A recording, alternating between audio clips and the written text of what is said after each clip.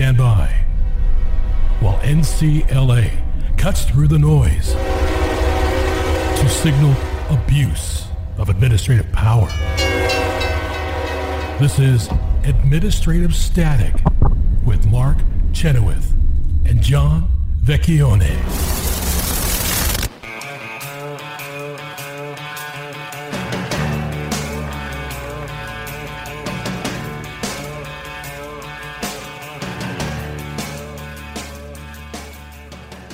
Welcome back to Administrative Static. Mark Chenoweth and John Vecchione here, and we have invited Clegg Ivey, our colleague here, who is the Director of Engagement at NCLA, back to the program to update us on the progress of the King George III Prize for the worst violator of civil liberties. Welcome back to Administrative Static, Clegg.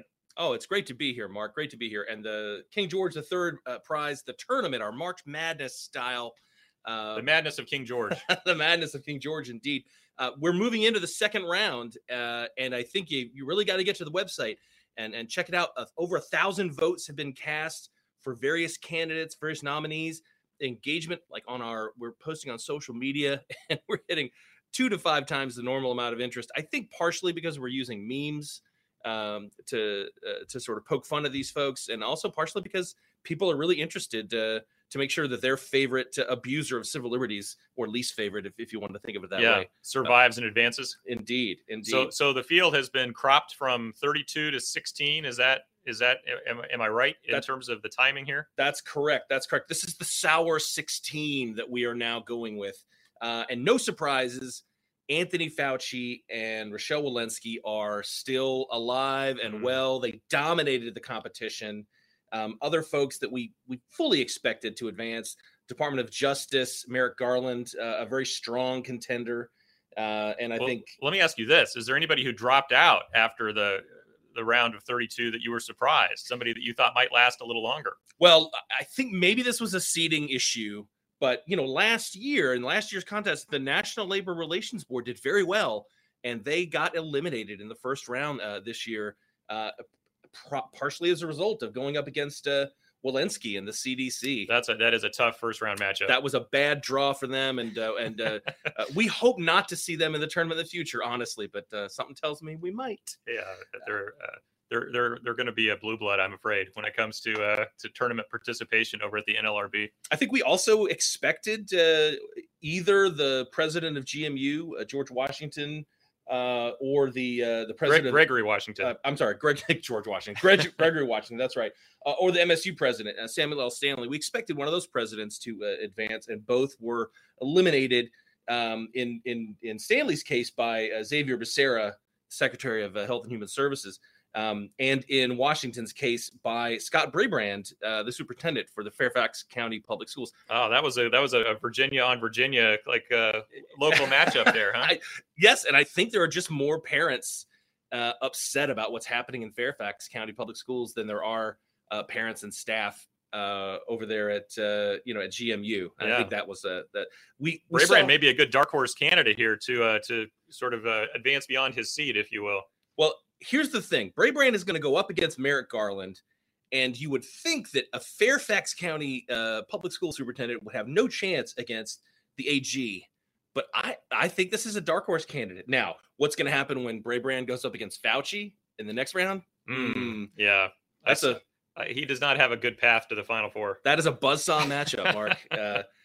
Interesting things. Folks have got to go. You got to go to our website, check out our social media. And what is that? It's nclalegal.org/King George III.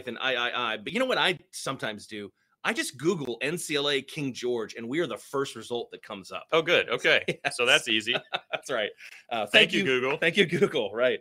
And I'm just going to tease some things. I'm not going to say who advanced to the second round, but we had a battle of the governors. It was Phil Murphy and Daniel McKee, and that was a lot closer. Ooh, New Jersey versus Rhode Island. That's right. A lot closer than you might think. Another potential upset. So people have to go to the website to find out who advanced between those two. You have to go to the website to find out. You'll see our bracket. You'll see them advance. Sorry, folks. We don't like to tease you like this, but this is the way Clegg rolls. Apparently, I'm impish.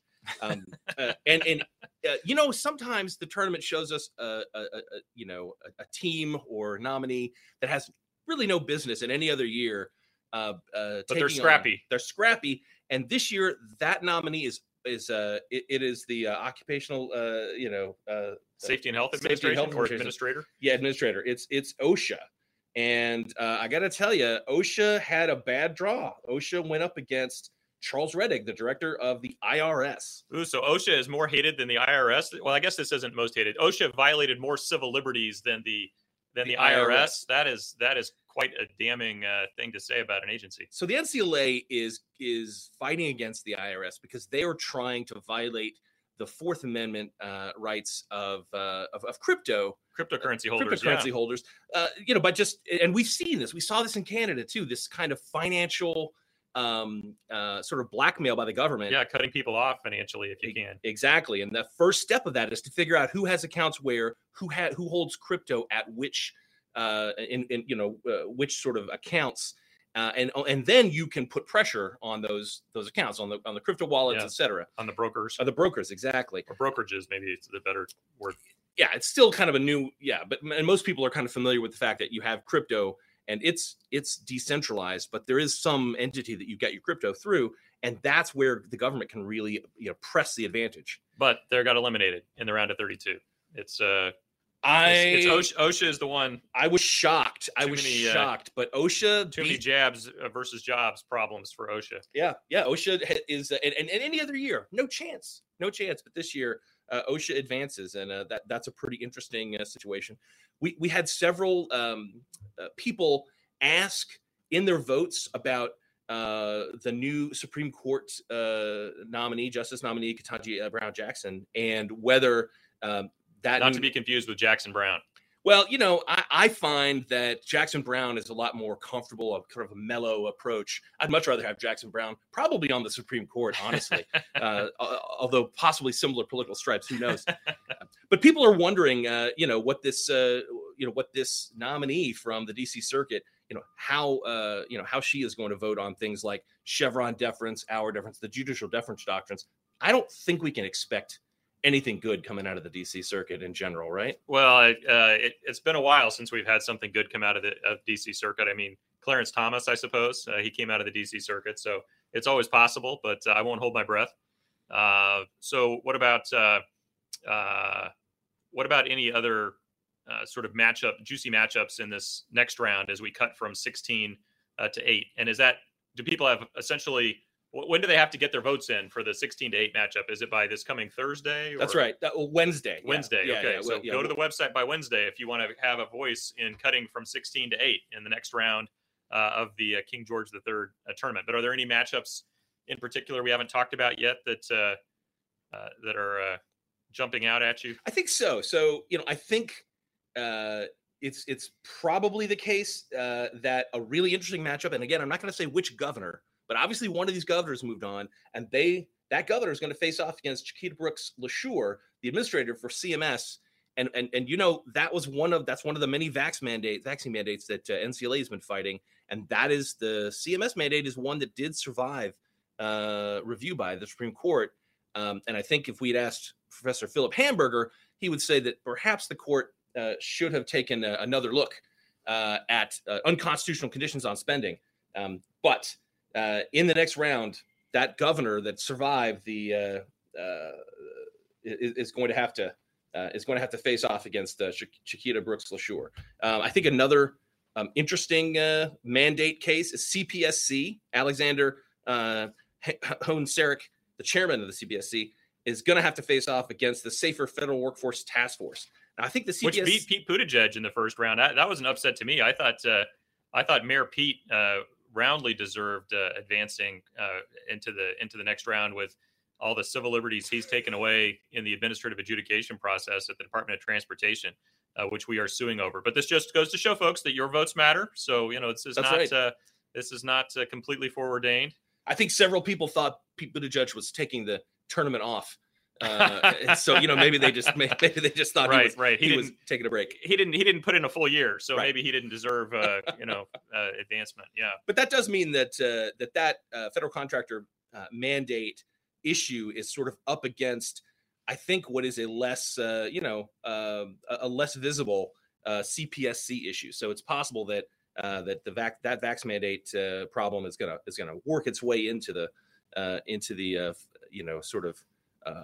the next round. Yeah, it may affect more people than the laws behind paywalls issue that CPSC has going on. One, I wanted to ask you about a trade though, because we don't see this really in the college ranks, but we had a trade happen this past year where Rohit Chopra moved from the FTC, where he was a walking disaster, to the Consumer Financial Protection Bureau, where I assume he's still a walking disaster. So, how is that fared? How did the FTC do without him, where he left a bunch of zombie votes behind for them to continue casting for him, even though he left the agency? And now, how is his new agency faring? Well, it's a disaster on both fronts, Mark. Rohit Chopra advanced over the president of JMU, and so now Rohit Chopra at CFPB is going on to the next round.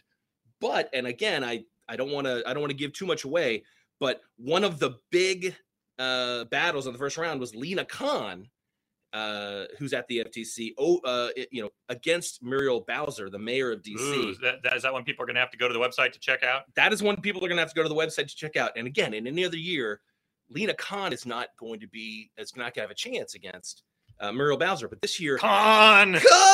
It's in part because Chopra left behind those votes. Lina Khan has been able to really consolidate power. She rescinded the consumer welfare standard at the FTC. I was an IP antitrust lawyer as early as the 1990s, and that was already old and dusty by then. Well-established doctrine. Yeah, she definitely has an aggressive agenda. She may be a repeat player in next year's tournament as well. But thanks, Clegg, for joining us. Again, folks, nclalegal.org /King-George-III to cast your votes. Look for us on social media, on Twitter, or look for cast your votes. We'll look forward to getting updates from you down the road, Clegg. Thanks for being with us. Thanks.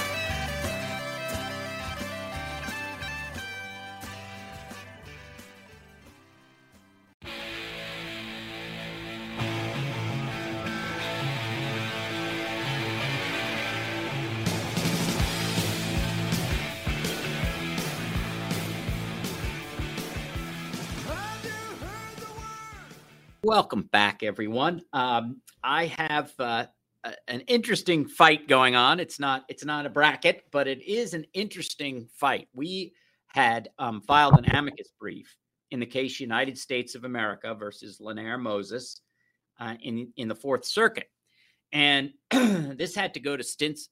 This issue was Stinson deference, and the problem was there were two cases. There was the Campbell case that came out a little less than 2 weeks before the Moses case. And there was the Moses case, and they differed on the deference question, which I'll get to in a minute, what that difference is.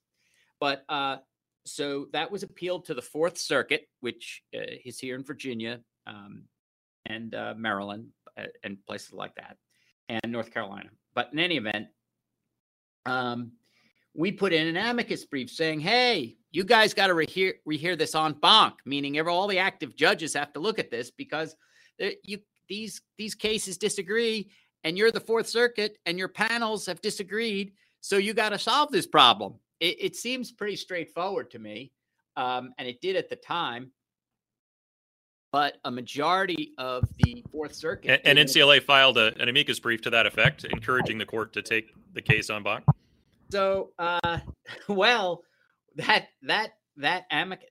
rehearing petition was denied last week, but it was denied in an interesting way, with a vicious fight over administrative law is how it was decided. For judicial dissents, this one's pretty pointed. So what happened was shots fired.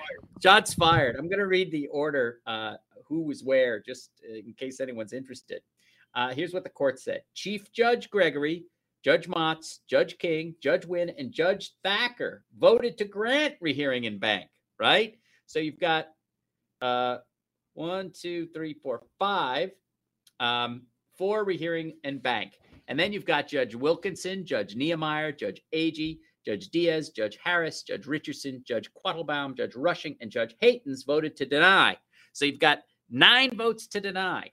So Judge Niemeyer, who, by the way, was on the Moses panel, who has the opinion that they're not going to overturn, wrote an opinion supporting the denial of rehearing en banc. And has a vested interest, in other words, huh? A little bit. And Judge Motz wrote an opinion dissenting from the denial of rehearing en banc. And King, Wynn, and Thacker joined in. I don't know why the chief judge did not join in, but did not. And so what was going on here? And so here's what Niemeyer says. He says, at the root of this case lies the question of whether the Supreme Court's decision in Kaiser v. Wilkie, just mentioning the name of that case tells you why we were involved, overruled its earlier decision in Stinson versus the United States for determining the enforceability of weight to be given to the official commentary of the sentencing guidelines. Stinson held the guidelines commentary, even when the related guideline is unambiguous, is authoritative and binding on courts unless the commentary is inconsistent with the law or the guideline itself. Meaning that an unambiguous guideline is overridden by commentary. So it creates a huge problem. So thus, Kaiser, on the other hand, limited controlling deference to an executive agency's reasonable interpretation of its own regulations to where the regulation is genuinely ambiguous. And then Kaiser went through a long thing telling you why things aren't usually ambiguous. Thus, under Stinson, guidelines commentary would be authoritative and binding regardless of whether the guideline to which it is attached is ambiguous. Whereas under Kaiser, guidelines commentary would receive such deference only if the guidelines were, quote, genuinely ambiguous. The distinction is meaningful to federal courts. You bet it is. I second that. Continuing reliance on guidelines commentary when sentencing criminal defendants. So the defendant is not even allowed, he doesn't even get the guidelines, which have problems of their own, but he doesn't even get the guidelines. He gets the commentary, and that's going to be how long he's going to be put away. It's outrageous. But anyway,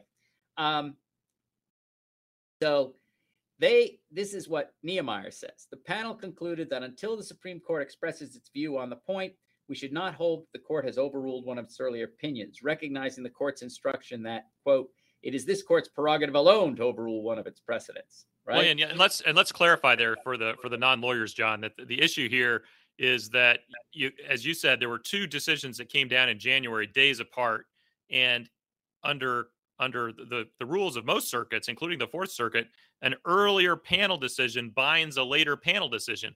And what the judges here are saying, including some judges who are on that earlier panel decision, hey, you judges on the later panel decision, you didn't follow what we did.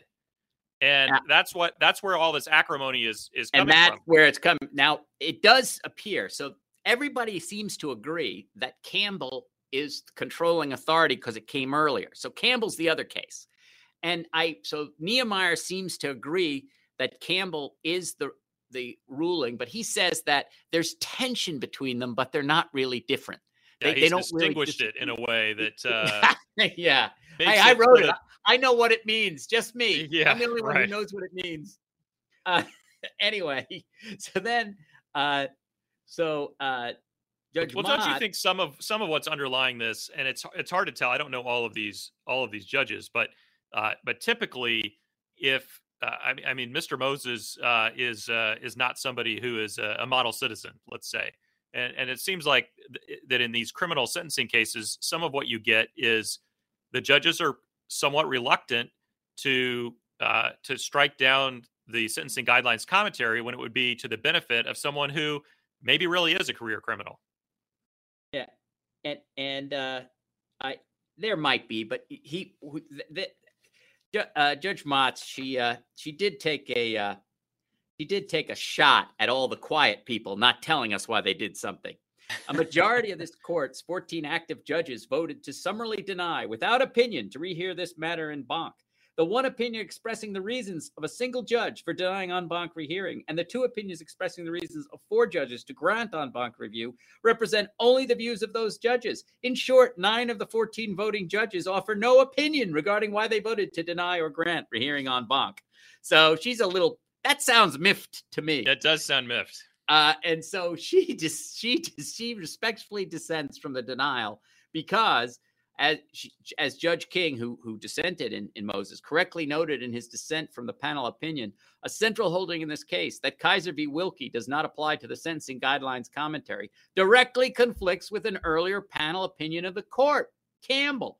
I continue to believe that Campbell was correctly decided, but merits aside, resolving intra-circuit conflicts is quintessentially a proper basis for en banc rehearing. She cites the rule. I fear the court's failure to resolve this conflict now risks stoking confusion over the state of our president. Boy, howdy does it. Listen, if you've ever represented a criminal accused, and never mind a criminal convicted, you are looking for every advantage to keep the guy out of the Crossbar Hotel for as long as you can. So what are you going to do? You're going to take these 2 cases. You're going to decide which one of them is good for your client. And then you're going to go to the poor downtrodden district court judge and say, hey, we fall within Moses, or we fall within Campbell. And what is the downtrodden district court judge going to do? They're going to side with either the majority, they're going to side with Nehemiah, they're going to side with Motz. And then right. They're I've going got to a panel majority. I've got a panel majority either way. Yeah, and then they're going to take exactly, and then they're going to take their chances on an en banc, which of course means that somebody is going to be, and God forbid they're incarcerated during the pendency of the appeal. Right, you're going to be incarcerated for all that time, not knowing. And then if they decide that one or the other of these interpretations succeeded, then you might have been out of jail earlier. You're not going to get that time back. I mean, this is something they should address, but no. Well, let me stand up for the Fourth Circuit for just a second, play devil's advocate. Only in the following sense. John, how many cert petitions have we supported at the U.S. Supreme Court on this same issue in the last year? I mean, I think we've supported about 4 of them, and I think that there have been something like 9 or 10 that have been presented to the U.S. Supreme Court on this same issue, and they're refusing to hear it. So I guess we can't be too surprised that an en banc at the Fourth Circuit also doesn't want to decide the issue. But it's not just the intra-circuit split. There's also an inter-circuit split on this issue, as the court recognizes in these opinions. It notes that the Fourth Circuit's decision is now contrary to the decisions of the en banc Third Circuit and the en banc Sixth Circuit. Well, guess what? That's another reason why the court should go en banc. So I guess I'm not doing a very good job defending the Fourth Circuit here. To start, the majority opinion in Moses, decided January 19th, 2022, flatly contradicts our earlier circuit precedent in Campbell, decided January 7th, 2022. In Campbell, the 3-judge panel consisting of Chief Judge Gregory, Judge Motz, and Judge Thacker, doesn't that sound familiar?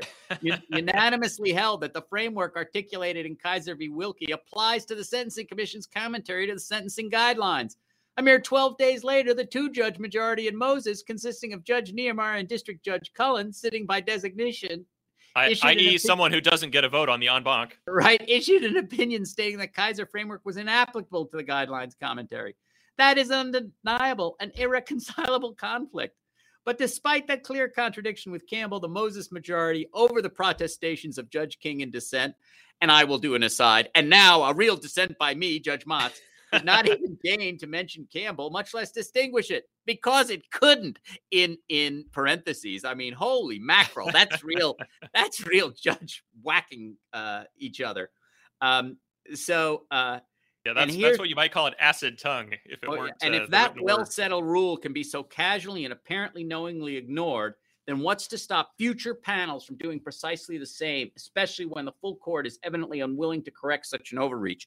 And I think what Judge Motz is alluding here is spreading Ninth Circuitism, right? What does the Ninth Circuit do? Their en bancs aren't all the judges because it's just too big.